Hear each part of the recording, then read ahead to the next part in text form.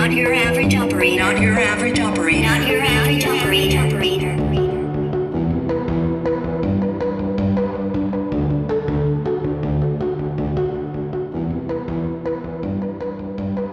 Welcome back to another episode of Not Your Average Operator. Sitting here with me, Paul Mellon McFadden, and I've got my two boys. I've got Raph and Mike. How you doing there, Mike? Hey, dude, what's going on? Pretty good. Lots of good news coming out. My bans, as far as like travel and going out and stuff, got lifted. So the military decided to give me my big boy pants back so I can go out and, enjoy a frothy and not have to worry about getting reprimanded. So I'm pretty happy. Well, good for you. I'm assuming that's solo trips only because you don't have friends. Yeah. It's a challenge. Most of them are just, I make them up or pretend I'm talking to them on the phone, but I try to do what I can, dude. How about you, Raph? How you going, man? I'm good, man. I got even better news. I actually have my tickets to head home.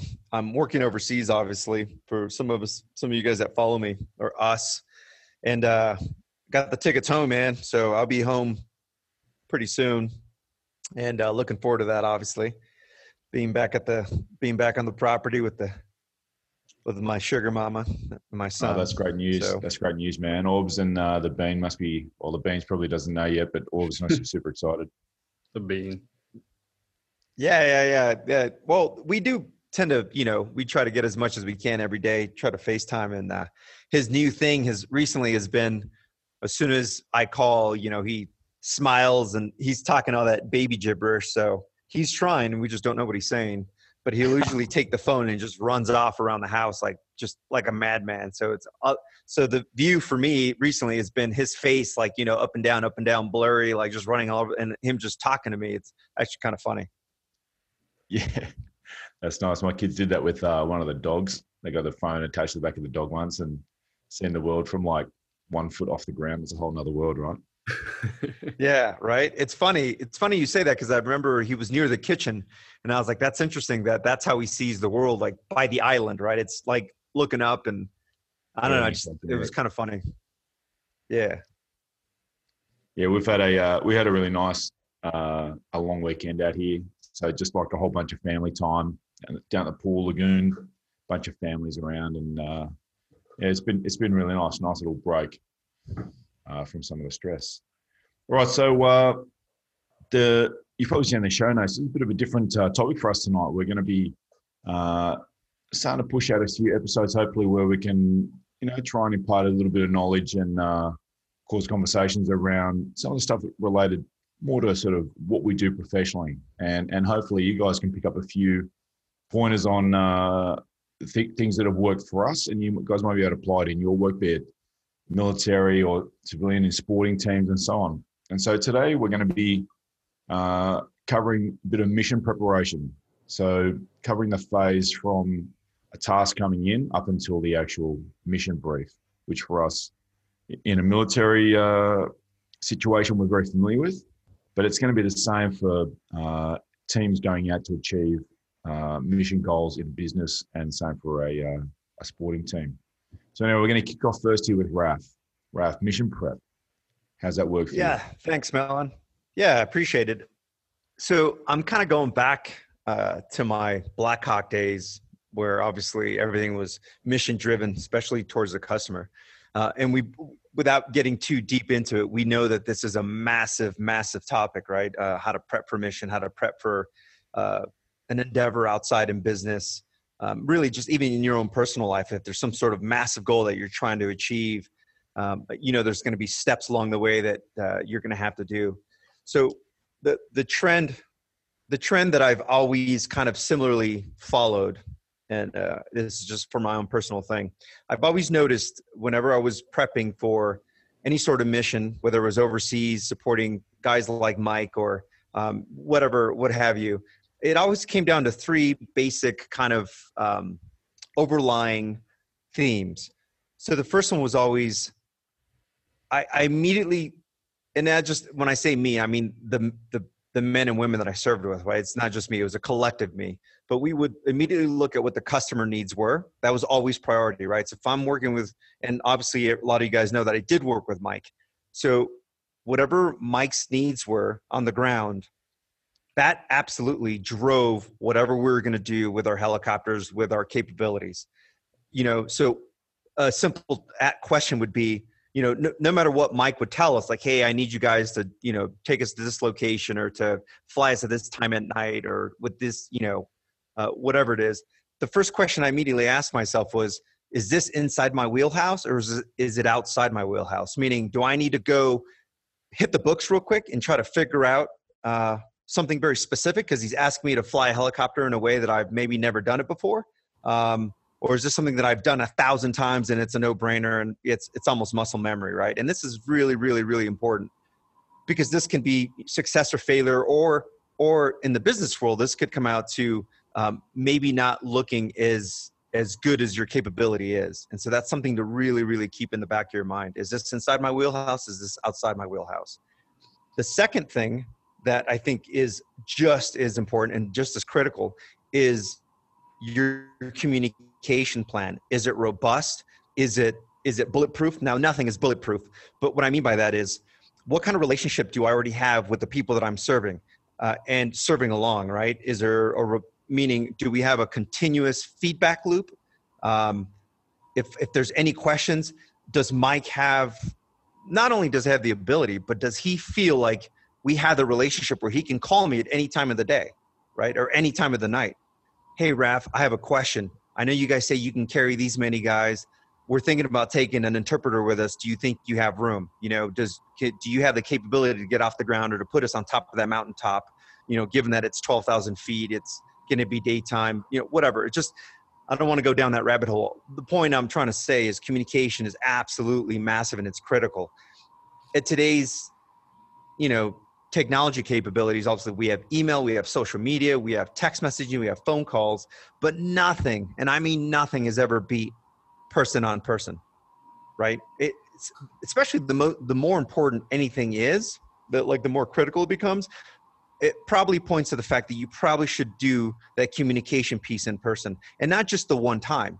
More than likely, you're going to have to talk to each other multiple times. So make it a habit to try to keep a time open, even if it's not on your scheduler. Maybe do it in the back of your head, like, okay, so once I read whatever Mike needs, I'm going to go kind of assess what I'm going to be able to provide him, whether it's number of helicopters, capability, whatever, and then I'm going to just give him a heads up. Hey, man, when are you going to have lunch? Because I want to sit down with you and maybe talk this piece offline, right? And those moments have been so critical for me in my career flying Blackhawks. I can't underscore just how important that personal relationship, that personal conversation where I get to kind of hear him deliver his needs and his attitude, his emotion towards what we're about to go do.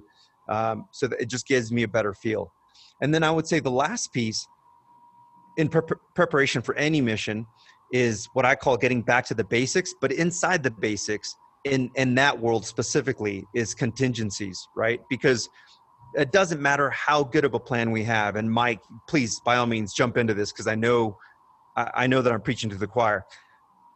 You prepare a mission down to an ant's ass, but in the back of your mind, that the enemy gets a vote.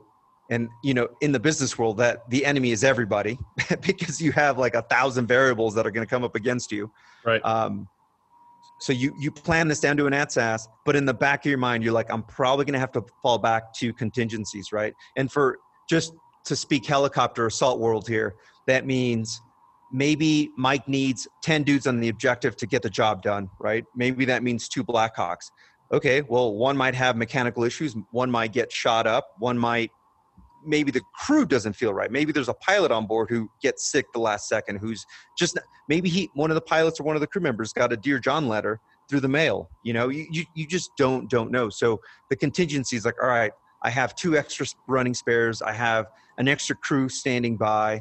We're taking physiological considerations into account. I mean, literally, and that's where you put all your energy. Mike, go ahead. So as you're getting into that, exactly right, contingencies is the biggest piece, I would say, is that's what you need to really focus on through all phases. So for me, there's 5 total phases that we go on, but just in the beginning of like, hey, if I was to go and ask Raf, hey, I need 2 Blackhawks. Like, ideally, that's what I want for this mission. Perfect world. But what is the bare minimum load plan that I can still do and execute and finish this mission? So can I do it with 10 dudes? Yes. But I want to do it with 15 to 20, because just more guns online, whatever it might be. That's called a bump plan. So if an aircraft goes down, say example, like he said, for any reason, hey, Black Hawk just went offline, you only have 1 now. What's the bump plan? Bump plan is just say, hey, you guys, you're off. You guys are essential. You guys are on, and we're still continuing mission to go. Now, if that Black Hawk goes, or weather or whatever might comes up, the target changes, and we can't launch, then it's just like, okay, shut everything down. We're going to reassess and then go back to the planning part and see if it's still viable. But yeah, exactly what you're saying, man. Contingencies just from the get-go, you got to have your mind in there. Yeah, and just to wrap up contingencies on my end, we had what we call a TACSOP, a tactical standardization operating procedures. So I had, every aviator in the Army world has a TACSOP, and in that TACSOP we have, basic contingencies. If you fly into weather, if bump plans, the list goes on. And that, believe it or not, whenever I prepared for a mission, that's the one piece of paper outside of like an op order, which is basically like our mission that came down the chute to support guys like Mike. That TACSOP and those contingencies was literally what I would sit down, and not to be, gross, but when I'm sitting in the John for 10 minutes, I'm literally I've reviewed these pages thousands of times. I'm eating a meal. I'm getting dressed. I'm sitting at the John. I have that TACSOP in my hand, and I'm literally reading over contingencies, and I'm making mental notes how that specifically affects what Mike is asking me to do. And again, translate that into the business world.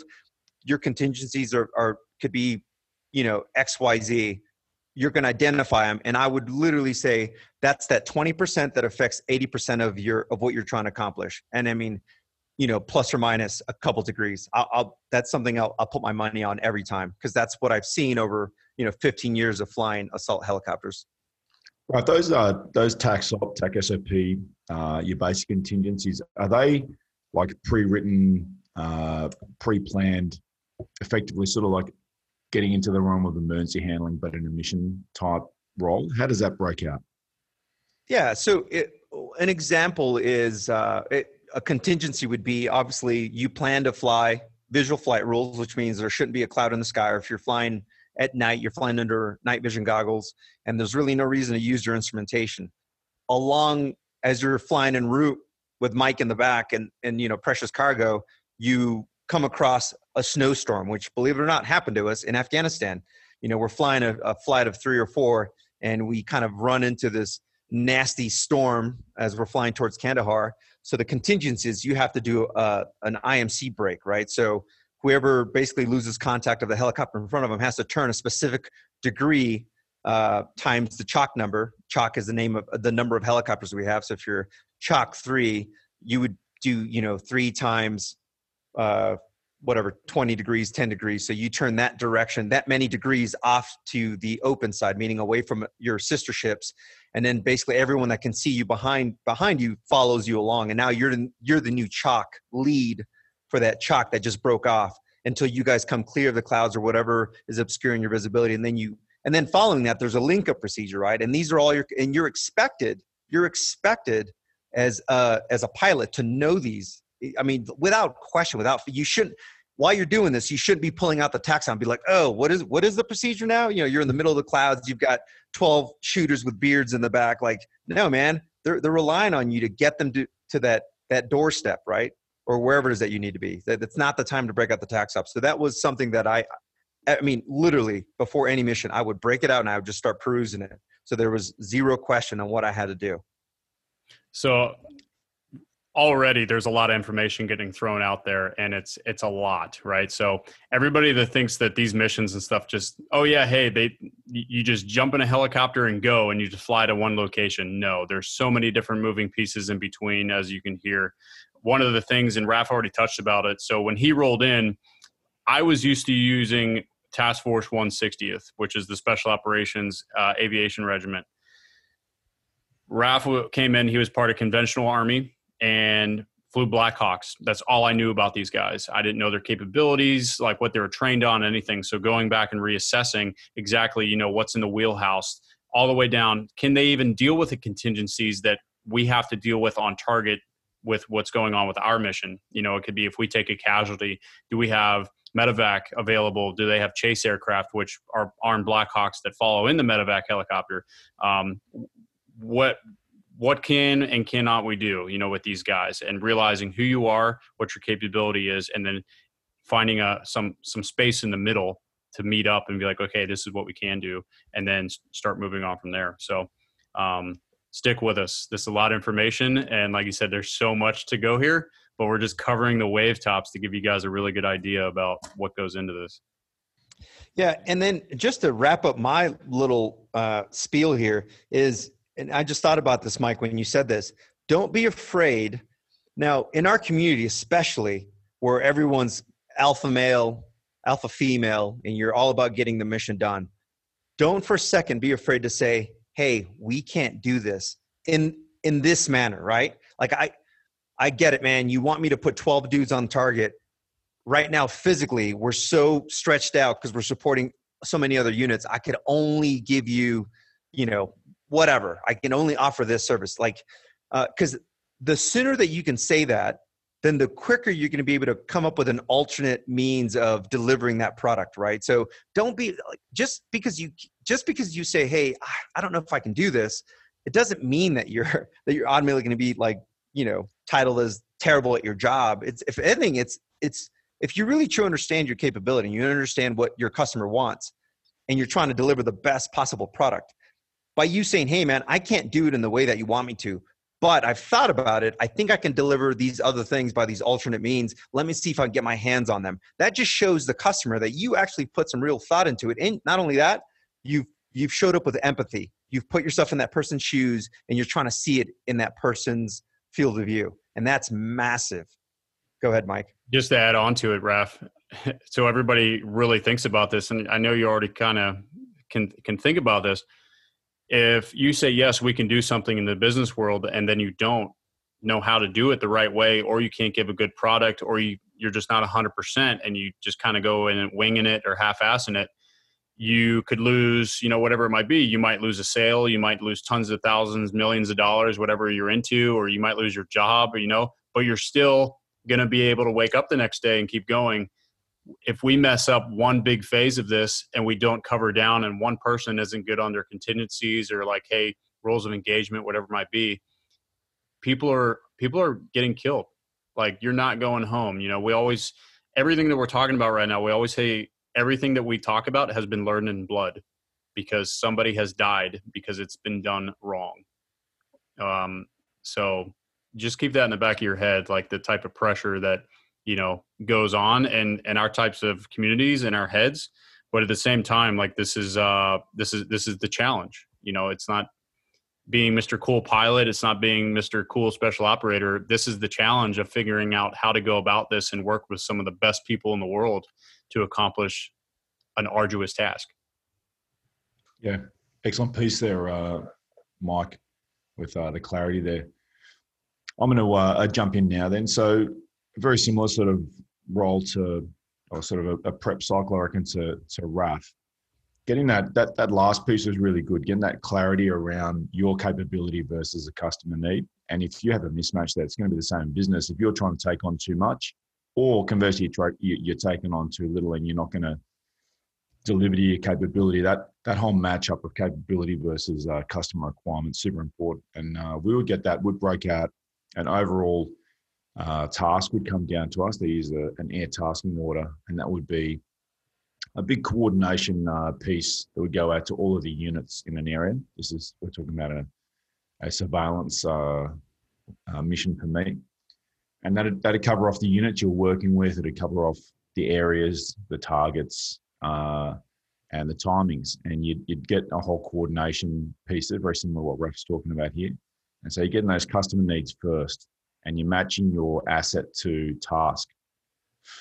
From there, there'd be a bunch of planning for me as the mission commander, with departure and RTB plan. So a departure out from the airbase we're operating at and how we're going to get back home again. And then a route planning piece. And you need to start clearly with your targets. And again, you might have 20, 30, 40 targets that we'd be working on we're talking a large aircraft with a lot of fuel and a lot of endurance.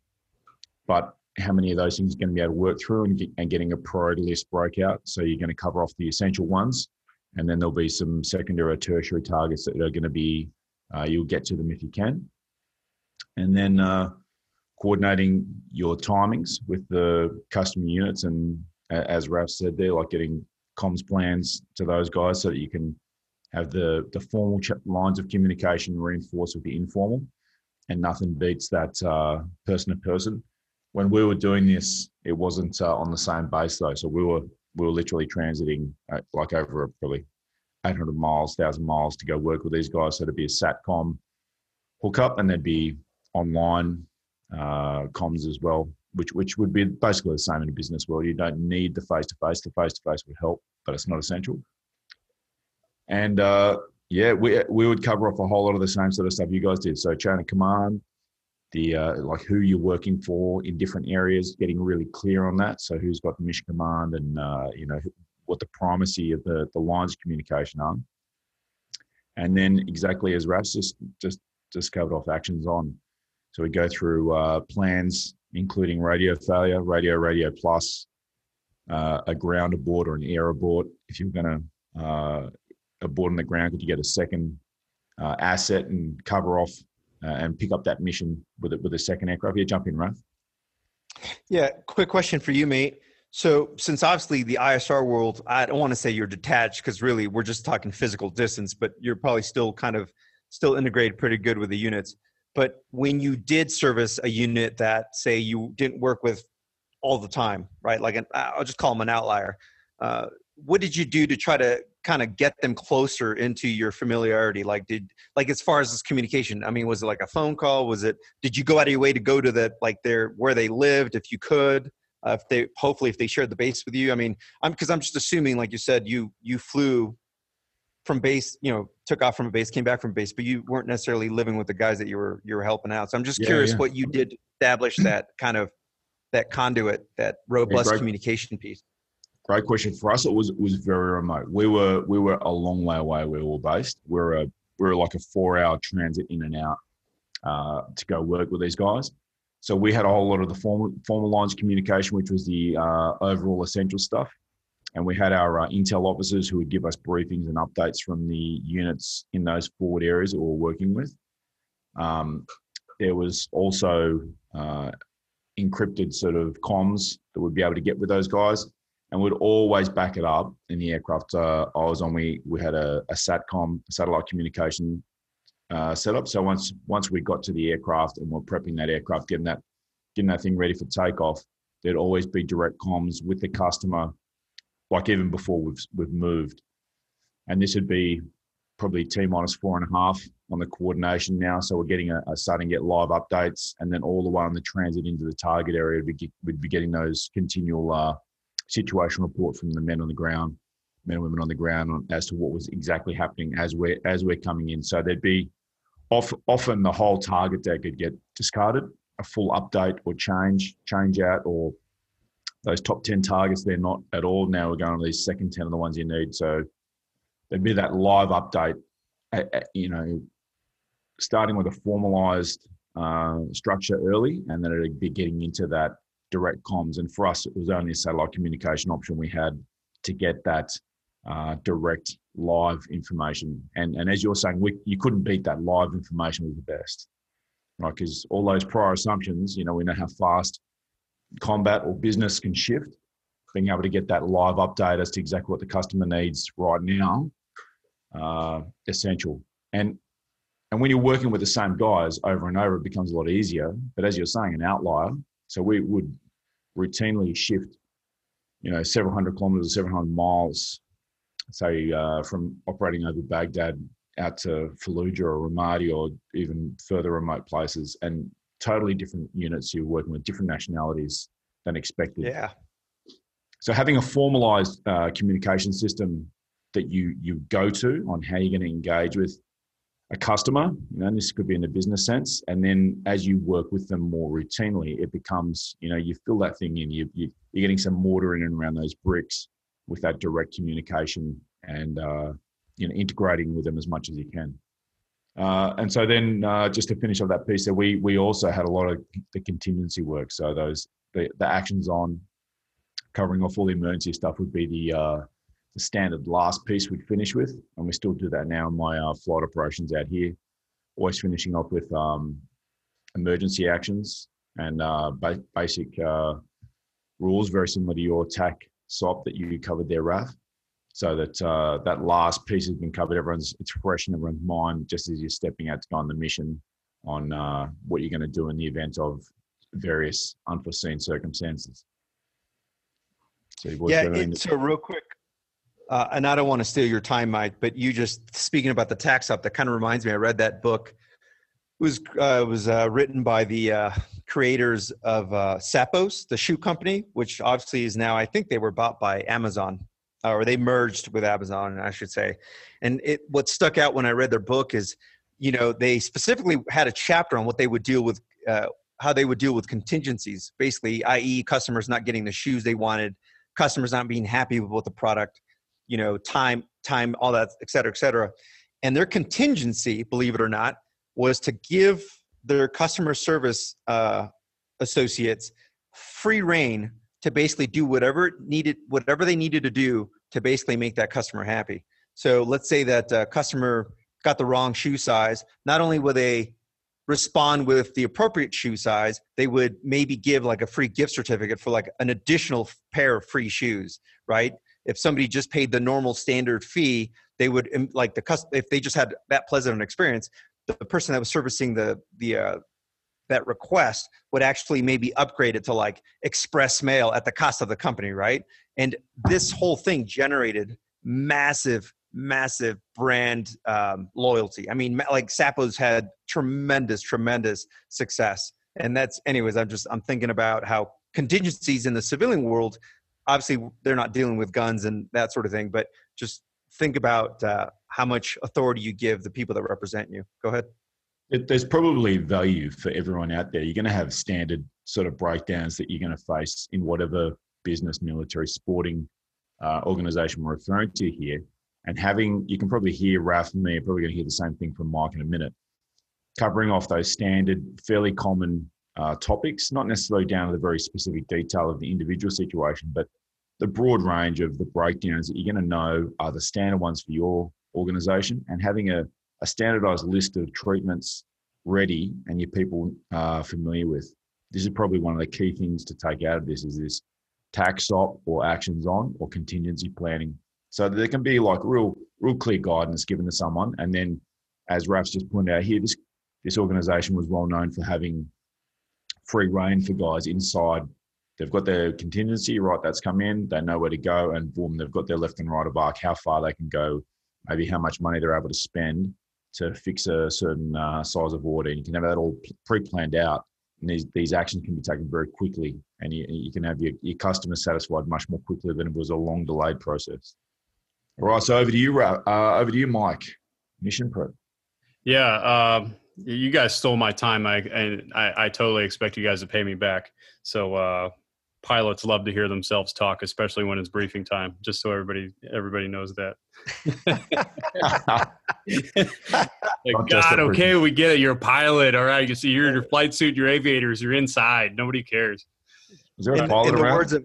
In the words of Aubrey Espinosa, I literally don't care. Exactly. No, all right. So I just want to say this, as part of this. So the perception for me as the customer, all right, the perception of special operators is that we're only doing this type of stuff or planning 10% of the time, and then we're out kicking indoors and doing everything else 90% of the time. It's literally backwards. So 90% of the time is training up to that point and logistics and administration stuff, like everything that goes into it, 90% to get to that sexy 10% is what we call it, right? So for me, 18 months of training and workup and administrative stuff, whatever you can think of, just to get onto deployment. And then from there, you're fighting other forces or whatever it might be to get your mission done or do it how you want to, and you get selected because your capability, your professionalism, whatever it might be. That's your 10% that you actually get to do. So just putting that out there. Going through from my perspective on the ground, I'm a senior NCO. I'm supposed to be the tactical expert for my unit. So all of these things, I have to be in charge of planning and going through, double checking my guys. My guys might be the experts at it, as if my reconnaissance guys are doing the route in, or my medics or whatever. That's their piece, but I got to double check everything. So like we were talking about at the beginning, is we're getting our frag order, or frago we call it. This is just saying, hey, boom, this is out on the table now, whether it's a mission in the business world. Hey, this is a goal that we want to set for the month, or hey, this is the team in a sport. Like, hey, we're probably not going to make the Super Bowl, but maybe our goal is to make the playoffs this year or something, you know? So, hey, this is out there. From there, what's your timeline? How long do we have to execute this? That's my first question. How long do we have to plan? How long do we have to make this happen, right? Is it 24 hours? Is it a week? Is it, whatever? And get your answers. Next part of that is your course of action. You're going through making your list of courses of action. So you're looking at your assets. So, hey, I have Raf and his guys available with Blackhawks. I have Mellon available with his aircraft and the things that he can do. What's my environment? Where am I going? What's the local population like? Are they sympathetic to us, or do they hate us? Are there mountains? What's the weather doing? So many variables there. I won't even jump in. But at the end of it, we're going to select a course of action which best fits us. That's everybody signs on and says, yes, we can do this 100%. Not 90%. Yes, everybody is super comfortable. We can do this course of action 100%. So we're going to go with that. Then we break it down by phase. I brought these up a little bit earlier, but there's 5 phases to a mission. You have your insert, right? So once you're getting on the ground or driving in, whatever you're going to. Your infill is your start point to usually right outside of your target area. Your actions at objective. So what are you doing on that target? All right. So if you're going and clearing a house, like once you get into the house, like what are you doing? Down to the individual level. And then exfil, you're leaving the target area to an area where you want to get picked up. And then your extract. Okay. How are you getting out of the area? Is it aircraft? Are they vehicles? Are you just walking it out? Whatever it might be. So those are your 5 going through. Now, again, I'm trying to just hit the wave tops. There are contingencies for every single one of those phases. So you have 5 primary, and then you're breaking it down. There's probably 3 to 4 contingencies per phase that you have to try to remember, record, write down, whatever. Now, a lot of information is going on through this point. There's 3 main things that I really want to focus on at my level as the tactical leader is what is the overall intent? What's the end state? And what's my Blue Force picture? The Blue Force picture is how many friendly units are out there. Where are they working next to us? Are they working in our vicinity? Are they working for us? Whatever the mission is going to be. I need to know those things. All right. Once we break it down into phases, I get all my guys together. They're adding in their expertise. I'm not micromanaging. I let them know, hey, this is your responsibility for here, this, and this. I let them go to work and I let them build the product. And my job is to guide them, not micromanage them. They are very highly trained. They know what they're doing. And I want them to use that innovation, and I just got to keep them in the lines that I need them to for that particular mission. The next part is to do rehearsals. Rehearsals for us are huge. I mentioned it a long time ago, but like if you get a bunch of soft guys that sit in front of a PowerPoint, I mean, it's painful. I mean, I don't think anybody out there really appreciates PowerPoint, no matter what it is, but whether we put tape on the ground in a hangar or we have a model drawn up, like somebody will sit there and make model out of like little foamies or like whatever it might be of the target building or a village or wherever we're going, and literally do from comms drills to walking through drills, everything, talking with the assets, which we will have them in our room. So asset integration is huge. I want every outside asset that's working for me to be in that room so they know the plan inside and out, what our intent is, and talk through it. And that's when, Raf said, face-to-face questions come out. Can you do this? Yes or no? And it gets solved. And then the last part for this is, yes, I realize that the job that I have, these guys call me their customer. I'm the most important thing, and that's their mission. There are so many misperceptions that we go out and do all of these things on our own. So we get to go do this sexy mission. We go out, and we come back, high five, everybody's like, oh dude, those guys are cool. They do this, whatever. I don't care about that. The biggest thing that I had with RAF in Afghanistan was when we got back, I made friends and built relationships with everybody that supported me for that mission. The comms guys, the medics, the people in the chow hall that fed me in the morning. Everybody had a certain role in that mission, whether they realized it or not. So I couldn't do my mission without every single one of those people doing it. Call of Duty is just, it's just, you see that and it's just, you just free fall into an area and start laying lead.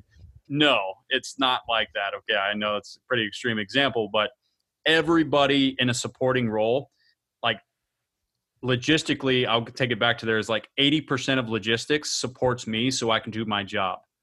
So I'm really not that special. I'm just a certain tool. Some of these other people that enable me or enablers allow me to do my job, because without them, I couldn't do what I do. So as what I want to correlate that to is in the business world or in a team, don't feel like you are the pinnacle and you're the best ever and you just did everything by yourself. Incorporate the people that are on the lower levels, that are sitting behind the desk from 9 to 5, that are taking care of your pay, that are taking care of your medical stuff, the dentist, whatever. Everybody is on that team to accomplish that mission that you just went out on. So always, always, always incorporate everybody. I'm going to jump right on there, Mike. We had a whole base where we're operating at, and we're doing our fly missions out in the area of combat.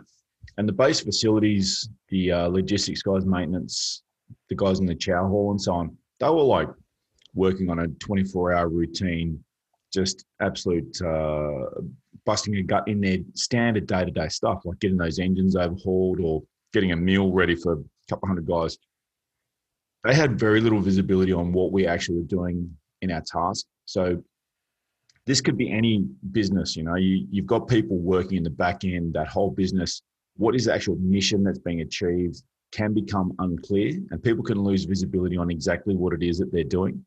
We set up some briefings where we get the intelligence guys to brief declassified stuff that became available to all the support personnel, so that the engine maintenance guys or the guys in the logistics hub in the mail room, they could all go and get a briefing. It was all declassified on what the missions were that we were getting done day to day, so that they get this overview of why we were totally disrupting their night with engine starts at 2 a.m. or the guys in the chow hall had to get in. They just finished their meal prep, wash up or whatever for dinner, and they had to do a whole out of routine meal prep just for us to get our aircraft loaded up with fuel and food and so on, and get out there. And we also started a program where we were getting ones and twos of these people on appropriate missions to come on board, like having ride-alongs. And it absolutely transformed the morale and the focus of the organization where we were working, because it was quite remote from the battlefield. And once we got these briefings underway, and once we got these, key sort of 20% of the personnel, like one guy in each work area had been on a mission, the understanding and focus and customer support that we got from the guys on our base just went through the roof. So, I would just endeavor, if in the business world, in military and sport, just remember that the people in there in those support roles are flat out. They've got a full day. They're doing a 45-hour week or whatever it is, and they can lose visibility on the big picture tasking and mission. And a bit of effort in the comms to communicate back to those people is transformative in terms of everyone understanding the goal. So exactly what you're saying there, Mike. I saw that work, and it overhauled and shifted the whole operation for us. Yeah. Building relationships and incorporating, letting people know, hey, what you're doing is important, like magnifies it. I can gladly speak for Raf and I mean, he can jump in too, but the relationship that we had at our fire base in Afghanistan was amazing with the people that were there. When I'd get back from a mission, I would have tons and tons and tons of extra ammo, and I would go round up the support guys that did comms, medical, like whatever. And I would drive around in my ATV and tell people, hey, I have a range set aside just for you guys to come out and shoot all the cool guy guns and machine guns and concussion grenades and like whatever. And then I'd let them have a shoot off so they could have my ATV for the day to drive around, because it was like the coolest vehicle, you know. But we would shoot a Dr. Pepper can at 100 meters with a pistol, and whoever hit it got to have the ATV for the day to ride to the chow hall and be Mr. Cool Guy. But they absolutely were deserving of that, because I couldn't have done what I did without them. And that just built great relationships for life. I mean, that's how I met Raf. That's how I met our friend Jimmy and a bunch of other people that were there. Colonel Hines that was on, he knew all about it. He was all for it. So it was a great team environment. And if I could just kind of underscore, I think what both of you have just said, it's that it doesn't matter whether you're in the medical field or if you're a computer scientist, or if you're in the military. It all comes down, everything is a human endeavor, right? So I remember somebody told me that years ago, and it's always been in the back of my head. Everything you do, doesn't matter what your profession is, it's a human endeavor. You take away the machine, you take away the systems, it's all about the person or the people that are making all this stuff happen. And if I can give just a quick, I know we're at 40 minutes, if I can just go quick little framework and just kind of apply this. So I got a master's in project management, and one of the case studies that I had to do on total quality assurance. And the story that I got out of the case study was there was a Ford executive who went to Japan in like the late 50s, early 60s. And at the time, Ford was the cutting edge of automobile industry.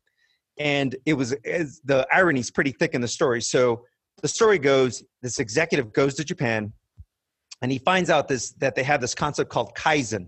It's K-I-Z-E-N. And all it means in Japanese is it's small incremental improvements, right? So their goal is not to make these massive improvements in a short period of time. It's to do small incremental improvements. And the way they would go about that is they would have these QA meetings, right? The quality assurance meetings. But how the Japanese did it differently was that they used people at every possible level come together in one meeting, meaning executives from every branch or every department in this factory. They would get middle managers. They would get supervisors that were maybe in charge of the line. They'd even come down and grab the guy that literally sat down on a chair and just put bolts on a tire. They even had the janitors, like they would choose the janitor to just come in, and all these individuals at every level would come together and they would talk about if there was any improvements in their area, or maybe not even their own area. Maybe they saw, like, maybe the guy that's sweeping would see, the guy doing hydraulics. Maybe he just looked at him and thought, man, there's a better way to do that as opposed to what you're doing. What came out of this was, after this practice, at least 40% of their improvements in these massive factories that Hyundai and, a lot of cutting edge factories were doing in Japan, 40% of the improvements came from the low-skilled worker. Think about that. It wasn't from the executive who had the MBA, who went to Ivy League schools, who spoke multiple languages. It was literally the guy that was sweeping the floor. It was the guy who was, putting on bolts on a wheel. It was the low-skilled worker. And so this Ford executive was so flabbergasted and so blown away by this mentality, because at the time in the United States, all the decisions came from the top executives, right? It was all top down. And he's like, where'd you guys get this concept? And they're like, oh, well, we have this Bible. We call it the Bible. It's on total quality assurance. And the irony is that it was written by the let's see if I get this right, the grandson of Henry Ford, right? But Ford company had actually gotten away from it. And so they didn't find it again until they went to Japan. So it was kind of an interesting story. It's a really good case study. And in case you guys are wondering, I definitely got an A. So enough about that. It was an F that was made into an A, right? And you just took the little line on the Yeah, it's all right. Yeah, well, but All human right, endeavor. guys. So just a quick recap. So mission prep, you're going to hear some similarities that came out here, which was getting the overall mission off an ops order or an air tasking order or a frag order. So everyone's clear on the overall. Matching assets to tasks, getting a comms plan, getting comms in with the customer at the lowest level possible, informal meetings in the lead up, etc. And when you've got a team who are already at the top level, you can hear here we've had a real focus, all three of us, on contingencies, on actions, on attack stop, a backup plan. And I think a lot of that is going to resonate hopefully out there with the teams we're talking to, with the organizations, business, sporting world. We're not talking about training people up from basics. We're talking about you've got trained, qualified professionals here. Where are you going to focus your aim? So clarity around the mission and goal, and a whole lot of clarity around contingencies. How do we deal with these routine breakdowns, and having a plan ready to go that everyone's familiar with. All right. So from Raf, Mike, and Melon, all the best to you guys. We've been getting some good questions in. Send in questions. If you guys want us to cover a topic, we'd love to hear from you guys on the feedback we're getting on the different social media platforms or on the email. So not your average Paul, not your average Mike77, and not your average Raf at Gmail. Until we see you next time, stay safe, stay focused. All the best.